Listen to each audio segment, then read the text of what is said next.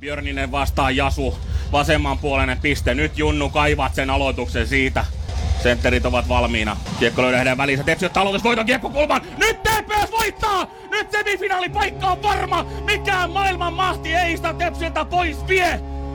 TPS painaa välieriin. 4 parhaan joukkoon. Helsingin IFK:ta vastaan alkaa mittelöt ensi viikon torstaina. Palloseura on palannut mitalipeleihin. Hirvittävä tuskien taival tästä tuli, ja totta kai siihen vaadittiin vielä 2 piinallisinta sekuntia Turun Palloseuran modernissa historiassa. Mutta homma hoituu, homma kairataan. Tämä on Hunajacast, Turun Palloseuran virallinen jääkiekko-podcast. Ohjelman juontaa Eero Tuominen. Ohjelma sisältää kaupallista yhteistyötä. Pärssi Juuso tässä terve. Mäkin kuuntelen Hunajacastia. Hunajacast. Mitä TPS:n kulissien takana tapahtuu? Jakso numero 55. Siitä 5. Turun Palloseura pelaa tänä vuonna jääkiekon Suomen mestaruudesta. Ja kuten luvattiin viime viikolla, Hunajacast kulkee käsi kädessäsi päätyyn asti. Hunajacast. Tänään mustan hurman ytimessä savuavilla mustilla nahkasohvilla Tomi Kallio. Mitä vaatii voittaminen tulevissa semifinaalipeleissä ja missä menee ensi kauden joukkueen rakennustyömaa? Kapteeni Juhani Jasu, miten mestaruus voitetaan ja IFK haastetaan? Tästä on kyse ja tästä on leikki kaukana. Aja! Hunajacast. Tämän podcastin löydät helposti hakusanalla Hunajacast. Ja sitten toivotetaan mustille semifinaalisohville tervetulleeksi mies, joka tietää voittamisesta ja Turun Palloseurasta hyvinkin paljon.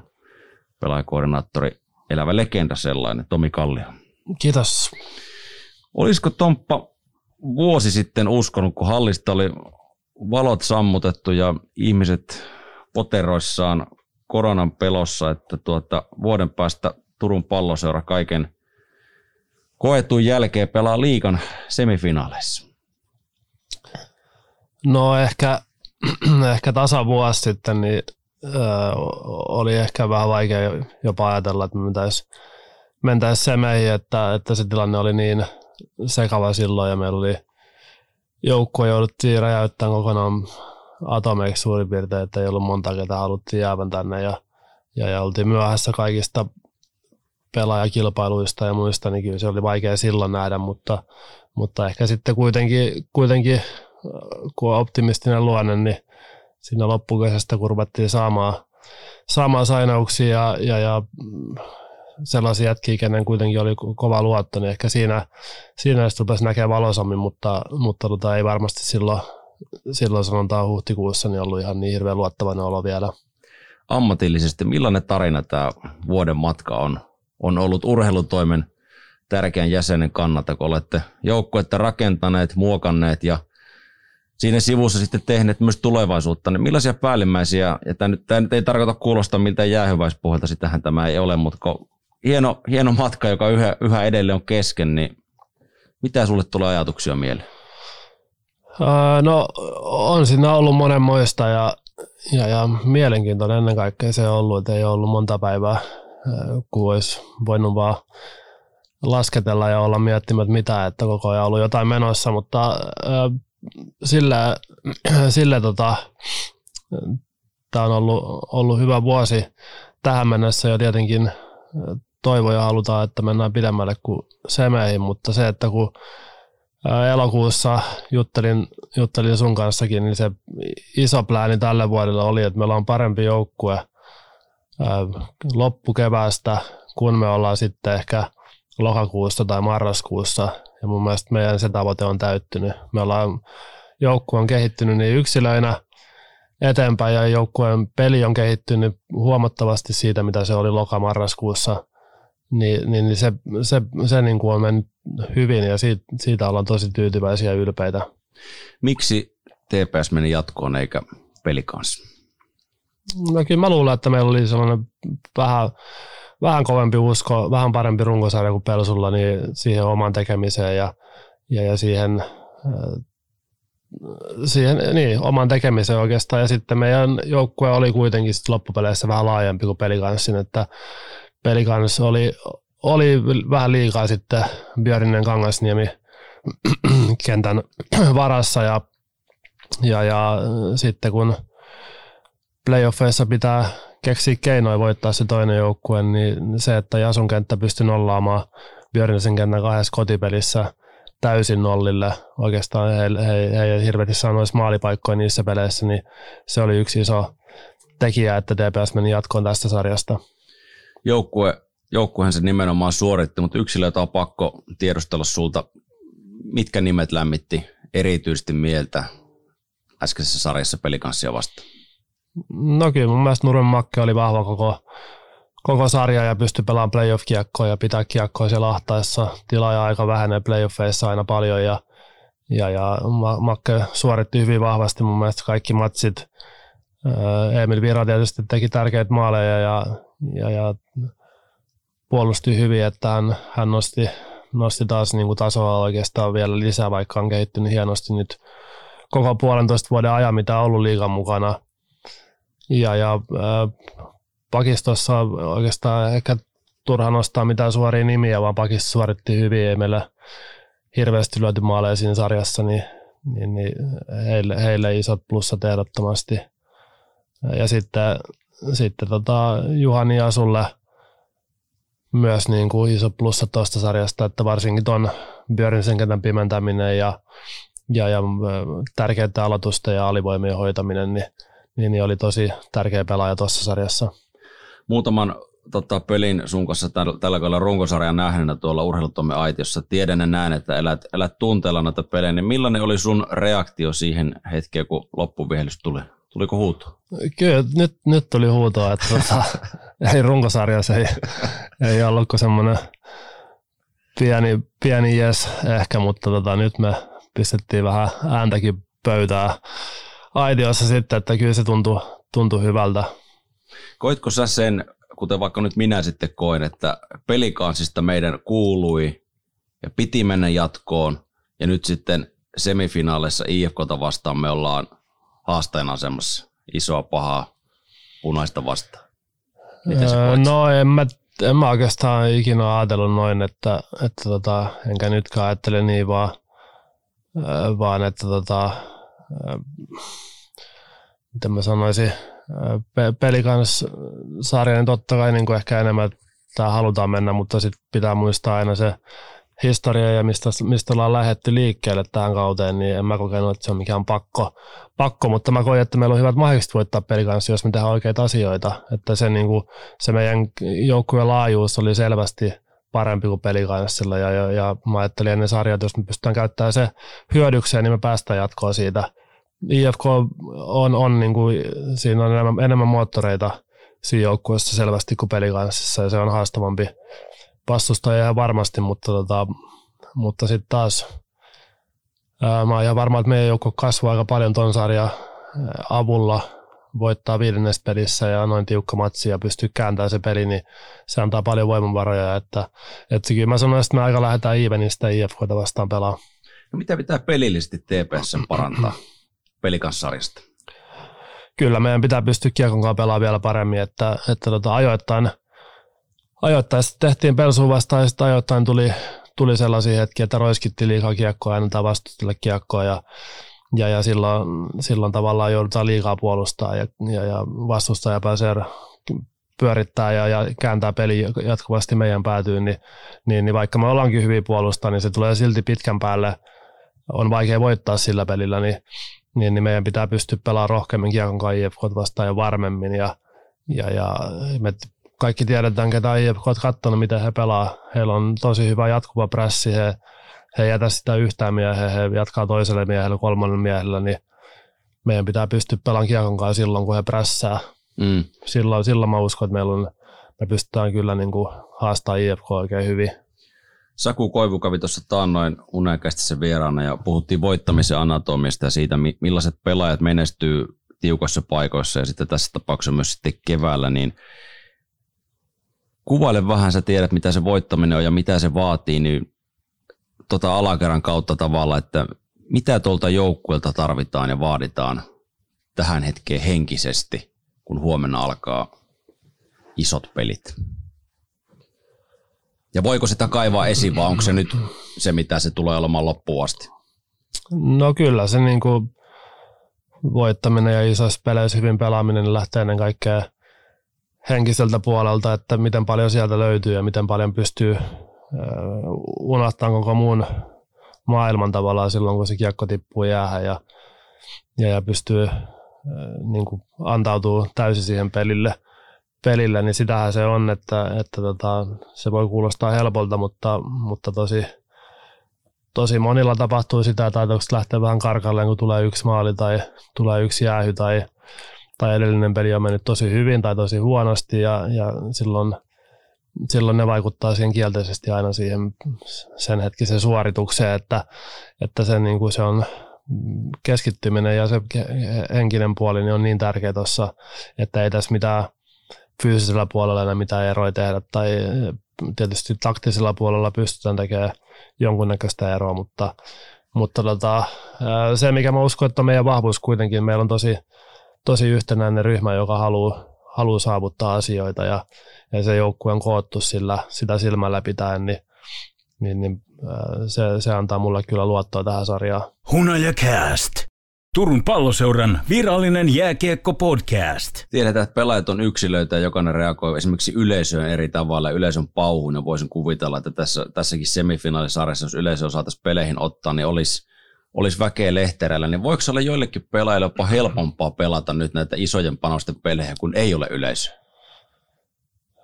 No sanotaanko niin, että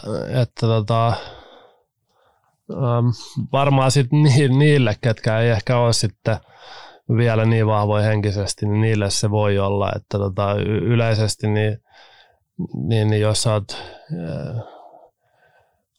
kova pelaaja ja kovapäinen pelaaja niin sanotusti, niin sä et tavallaan nautit siitä yleisön äänestä, mutta tavallaan sä et edes niinku huomaa tai et sä edes kuule sitä silloin, kun sä oot niinku oikeasti sisässä siinä pelissä, mikä kuulostaa hullulta, että tavallaan silloin, kun on siinä niin ja on niinku nauttii siitä tilanteesta, niin sä ehkä otat sen hyvän metelin jossain vaiheessa itselle hyödyksi ja muuten sä et tavallaan edes niinku kuule tai tajuu mistään niinku sellaisesta jutusta yhtään mitään, niin ehkä niille, ketä sitten on jännitystä tai se ajatus harhailee, niin niille se voi olla helpompaa.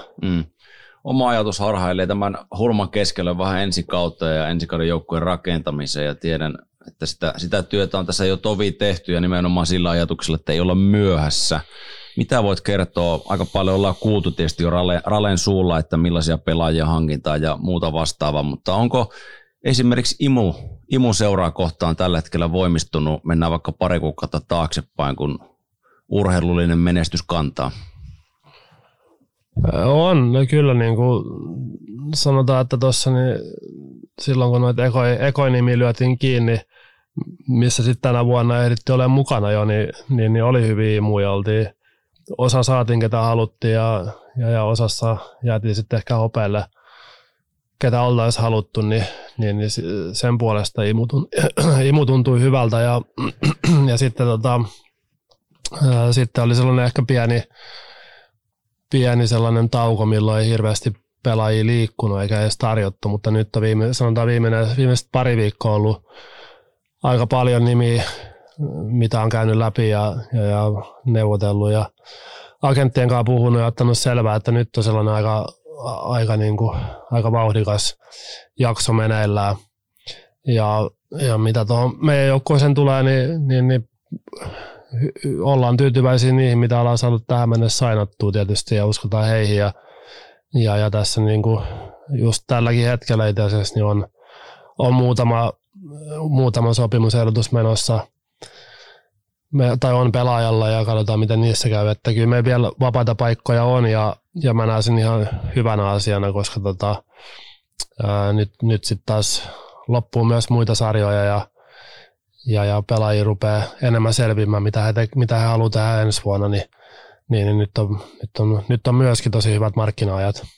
Tuleeko se aikajana olemaan allekirjoitusten hankkimisen suhteen erilainen kuin viime kaudella, kun muistan, kun heinäkuussa ja kesä-heinäkuussa oikeastaan joka päivä laitettiin, että nyt tulee tuolta ja nyt tulee täältä ja sitten tulee Ortegaa ja Ortegan kavereita ja muuta vastaavaa, niin minkä verran siellä on niin sanottuja tyhjiä aukkoja vielä papereissa? No on se nyt erilainen, että viime vuonna ei ollut kuin pelkkää tyhjää tässä vaiheessa, että meni kesähommiin vaikka. Ehkä oli ajatellut, että ei menisi kesähommiin, mutta siihen se meni, että kyllä se nytkin varmaan menee osan paikoista, että me halutaan sitten varmaan osaa paikkoja niin tosi tarkkaan miettiä. Osan pelipaikoista on tietysti paljon tunkua ja osa on vähemmän tunkua, mutta niin kuin paljon enemmän on varmaan, tai on kiinni nyt pelaajia kuin oli vuosi sitten, se on ihan selvä asia ja uskon ja toivon, että sanotaan nyt seuraavan kuukauden aikana, niin ollaan jo sitten aika lähellä valmista joukkuetta, mutta mahdollista on, että jokunen paikka sitten vielä vapaana kesäkuussa ehkä. Miten te selvitätte urheilutoimen kanssa, puhutaan henkisistä ominaisuuksista, jos tiedetään, että pelaaja on fyysisesti sitä, tätä ja ja se tuo sitä haluttua lisäarvoa pöytään, mutta se, että se istuu tuohon identiteettiin, mikä alakerrassa on, eli taisteleva ja periksi antamaton ja näitä attribuutteja tietysti riittää, mutta miten tätä ominaisuutta skautataan? No tietysti uskon näkeväni osan siitä, niin kuin miten pelaaja pelaa peliä, mutta sen jälkeen se on sitten, onneksi on paljon kontakteja mulla ja myös Ralella ja Sutella, niin sitten se on, soitellaan ympärinsä ja kysellään ja yrittää selvittää sitä kautta hommaa ja sitten tietysti mun NHL Connectioni tai San Josen kautta niin on myös apuja moniin tollaisiin juttuihin, mutta tietysti se on varmaan se vaikein puoli ja yleensä pelaajat on rehellisiä, harva haluaa niin sanotusti kehua, jos on tosi huono jätkä monella tapaa, mutta ei sekään ihan aukoton ole, että aina oikeastaan siinä on, vaikka se olisi kuin varma siitä pelaajasta kun hankkii, niin aina siinä on pieni kysymysmerkki joka tapauksessa perässä, että ikävä kyllä tässä hommassa ei ole oikein sellaisia varmoja kortteja, ei hirveästi. Muutama voi olla, mutta meillä ei riitä niihin rahat. Niin, juuri näin. Mutta mieluummin nimenomaan se, että puhutaan, onko Jääkiekkoliitolla nämä viralliset lanseeraukset, eli luonne, laukaisu ja luistelu, niin mielellään se, että yhdelläkään osa-alueella ei jää vajaaksi. Joo, ehdottomasti. Ja se, mitä mä viime vuonnakin aika monen kertaa täälläkin sanoin ja jossain muualla, niin tämän vuoden joukkueen haluttiin koota niin, että hävitään pelejä ihan varmaan ja voidaan hävitä ja se on ihan ok, mutta sillä, että me ei hävitä pelejä sen takia, että me ei olla niin kuin oikeasti taistella ihan viimeiseen hetkeen asti ja meillä ei ole sellaista drivea, että voittaa pelejä ja drivea mennä jonnekin suuntaan, niin sellaista joukkuetta me ei halua katsoa ja sitä kyllä niin kuin halutaan jatkaa ensi kaudellakin ehdottomasti ja sen tyyppisiä pelaajia ollaan yritetty hankkia ensi kaudellekin, että meillä on se taisteleva ja nilkkaan pureva joukkue silloinkin. Mikä on San Josen kanssa, tämä mainitsit San Jose Connection hienosti englanniksi tuossa, niin mikä on yhteistyön tilanne? Mitä on lupa odottaa? No katsotaan, että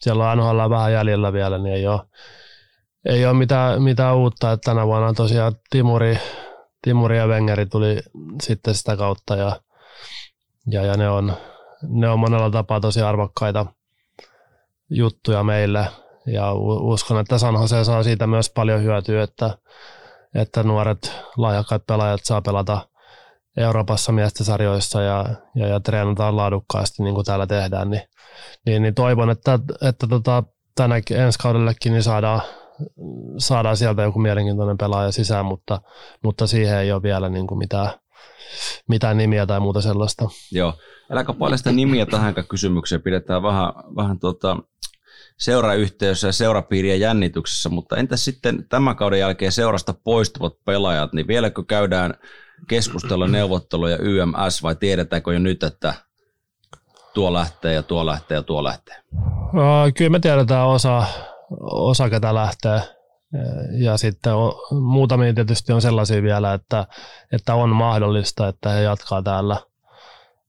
Mun mielestä se on aina hyvä tilanne, että on muutama semmoinen pelaaja, koska playoffit sitten on myös semmoinen maailma, että moni voi pelata paljon paremmin playoffeissa kuin ehkä sitten on suorittanut runkosarjassa ja sekin on valtava iso arvo silloin, kun halutaan voittaa pelejä ja halutaan olla menestyvä joukkue, niin se on hyvä myöskin nähdä, että ei olla lukittu itseämme kaikkeen johonkin ajatusmalleihin tai sitten vaan, että joukkue on niin täynnä, kun pelataan playoffeja, niin edelleenkin meillä on se mahdollisuus, että ne kenenkaan ei ole tehty diiliä vielä, tai tehdäänkö ollenkaan, niin jos nyt playoffit näyttää ihan superilta, niin meillä on se kyky ja mahdollisuus tehdä vielä.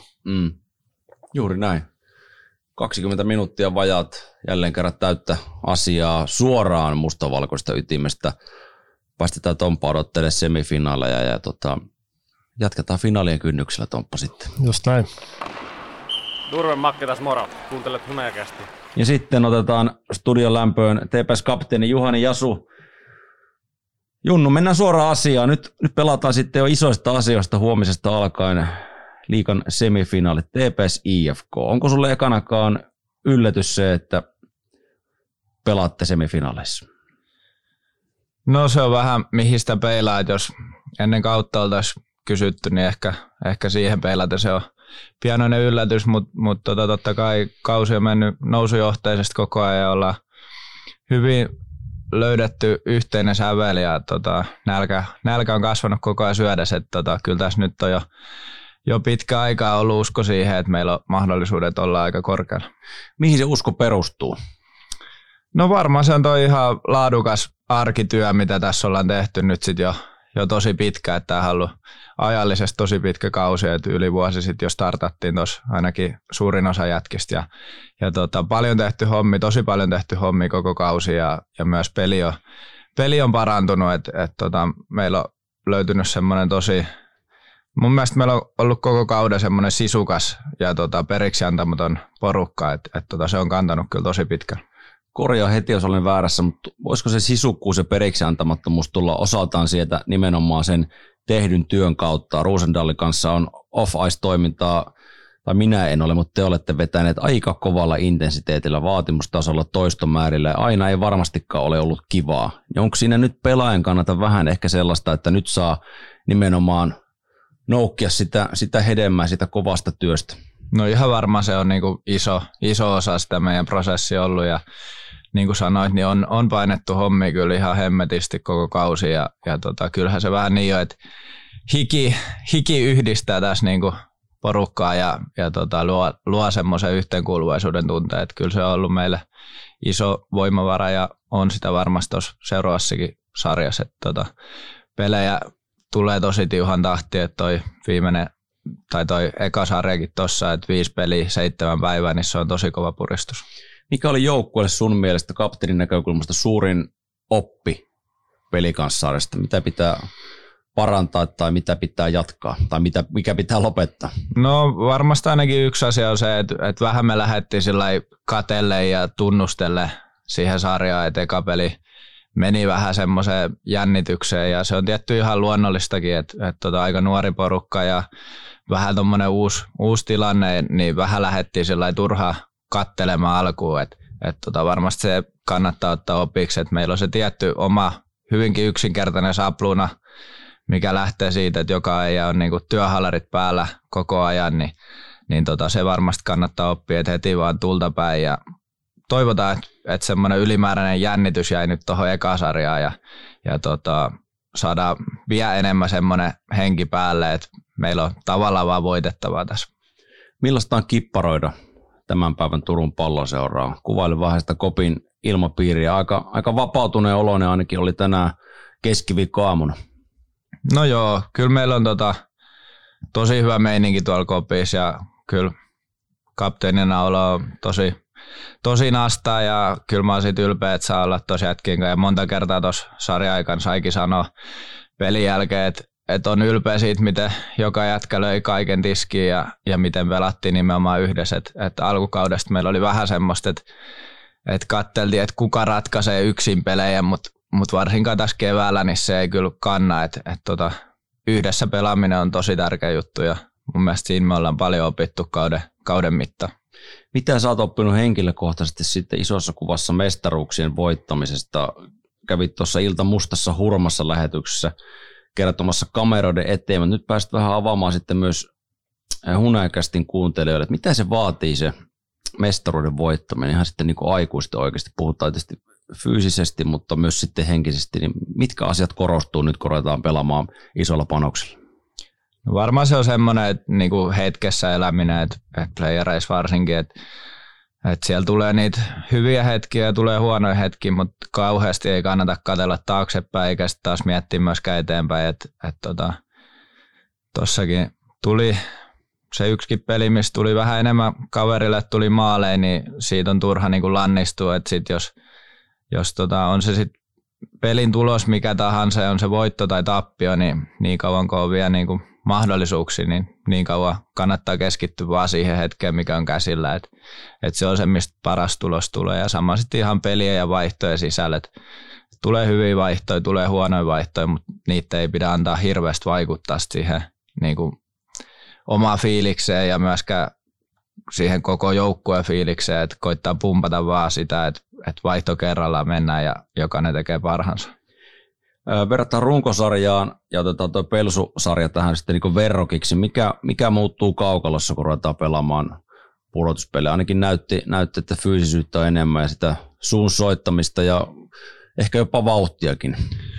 No joo, varmasti se on just näin ja sitten ainakin toi Pelsu-sarja meni sillä, että mitä pidemmällä pelit meni, niin sitä enemmän just nuo asiat korostui. Et alkoi, kyllä siinä sillä käy monta peliä pelataan pienessä ajassa samoin vastustajia vastaan, niin sieltä alkaa löytyä taistelupareja ja tiedät vähän, että mitä kukakin yrittää ja kuka yrittää ajaa niskaa missäkin tilanteessa, niin varmaan semmoiset asiat siinä korostuu ja tietty se, että kukaan ei halua hävitä yhtään tilannetta, että eihän niitä halua hävitä tietenkään runkosarjassakin, mutta kyllä se vaan ihmismieli on semmoinen, että mitä tärkeämpi paikka, niin sen enemmän lyö kaiken likoa sitten. Entäs sitten semit? TPS vastaa IFK. Mikä on sun mielestä ottelusarjan asetelma? No kyllä mä ajattelen niin, että me lähdetään alta vastaajina, että mitä on IFK:n pelejä nähnyt tuossa loppukaudessa, kun he sieltä koronan jäljiltä tuli takaisin, niin on tosi laaja materiaali, varsinkin jos vertaa tuohon pelikanssiin, niin siellä sitten loppujen lopuksi oli tosi terävä se terävin kärki, mutta ehkä sitten meillä oli kuitenkin selkeästi laajempi ryhmä, jos miettii, että miten peleissä onnistuu, mutta IFK:lla ehkä ei ole ihan samanlainen joukkue, että sieltä löytyy leveyttä varmaan 4 kenttään asti ja pakeissa sama homma, että meidänkin tarvii onnistua tosi laajalla rintamalla, että joka kentän pitää pystyä sekä puolustamaan että hyökkäämään, että siinä on varmasti se isoin lähtökohta tuohon, mutta totta kai muutenkin iso paha IFK, niin mä uskon, että se on meillä ihan hyvä lähtökohta, että saadaan vähän niin kuin altavastaajana lähteä ja musta tuntuu, että parhaat pelit me ollaan noita kärkiengejä vastaan pelattu koko kausi. Hunajakast. Pudotuspelimaailma on hyvin erilainen maailma, niin onko sulle kokeneena konnana niin tullut vuosien varrella jotain tiettyjä playerirituaaleja? Parta vähän jo kasvaa, niin kuin sulle tietysti jo kauden aikana, mutta tapahtuuko sun päivittäisessä arjessa minkälaisia muutoksia, kun käynnistyy pudotuspelit? Imurointivuorot kotona esimerkiksi, niin onko otettu pois?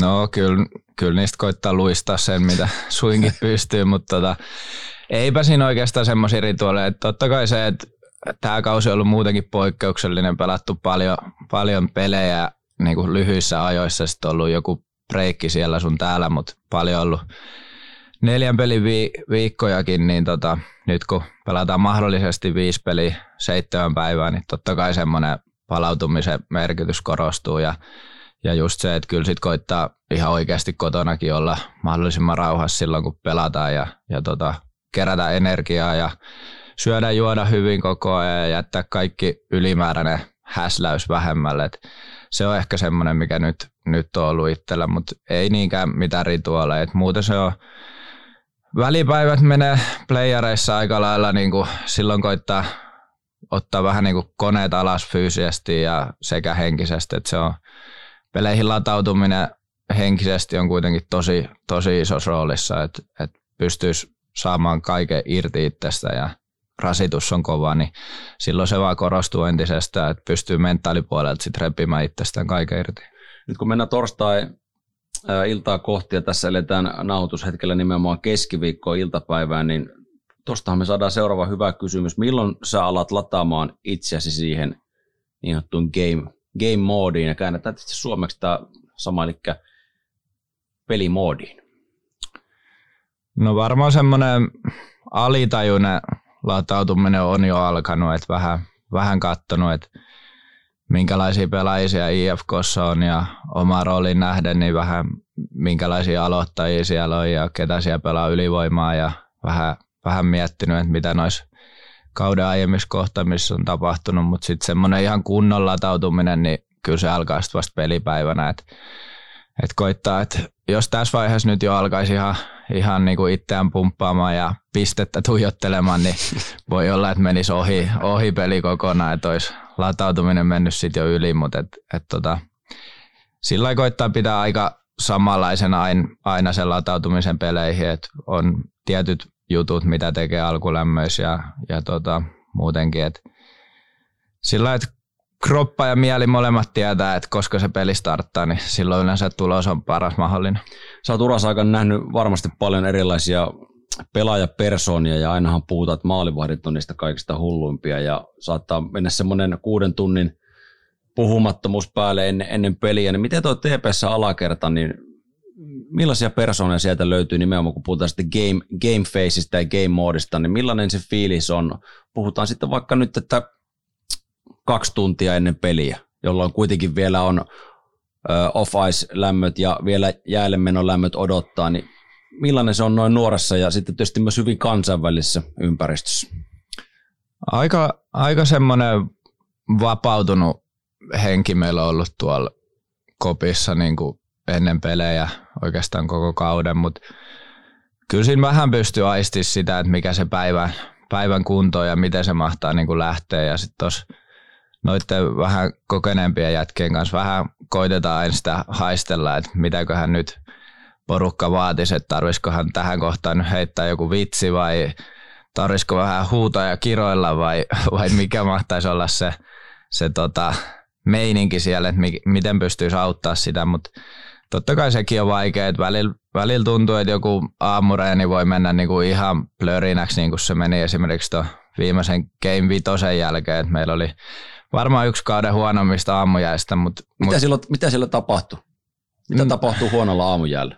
No siellä ei tapahdu oikein mitään, että kiekot pomppii ja vedot menee ohi ja kaikki huutaa sitä V-sanaa ja se on vähän semmoista häröilyä, mutta ehkä sekin useimmitenhan se on vähän sitä, että jännitetään ja yritetään ehkä vähän liikaakin ja sillä lailla, mutta sitten sitä vaan, kyllähän se on, niin kuin sekin on tosiasia, että totta kai se haluaisi, että jokainen reenikaudella menisi hyvin ja jokainen aamujää ja alkulämpö ja muu menisi niin kuin ihan nappiin, mutta sekin on vaan fakta, niin kuin siinäkin pelissä nähtiin, että ei sillä sitten loppujen lopuksi ole mitään merkitystä, että ainoastaan se peli merkittää ja voittaminen merkittää, että ei siihenkään pidä sitten ylireagoida kuitenkaan, jos menee liian huonosti tai liian hyvin, että vähän se on semmoista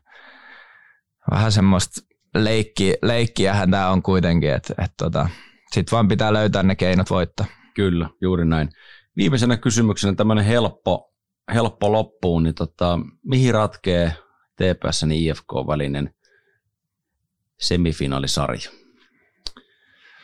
Joo, helpon laitoit siihen.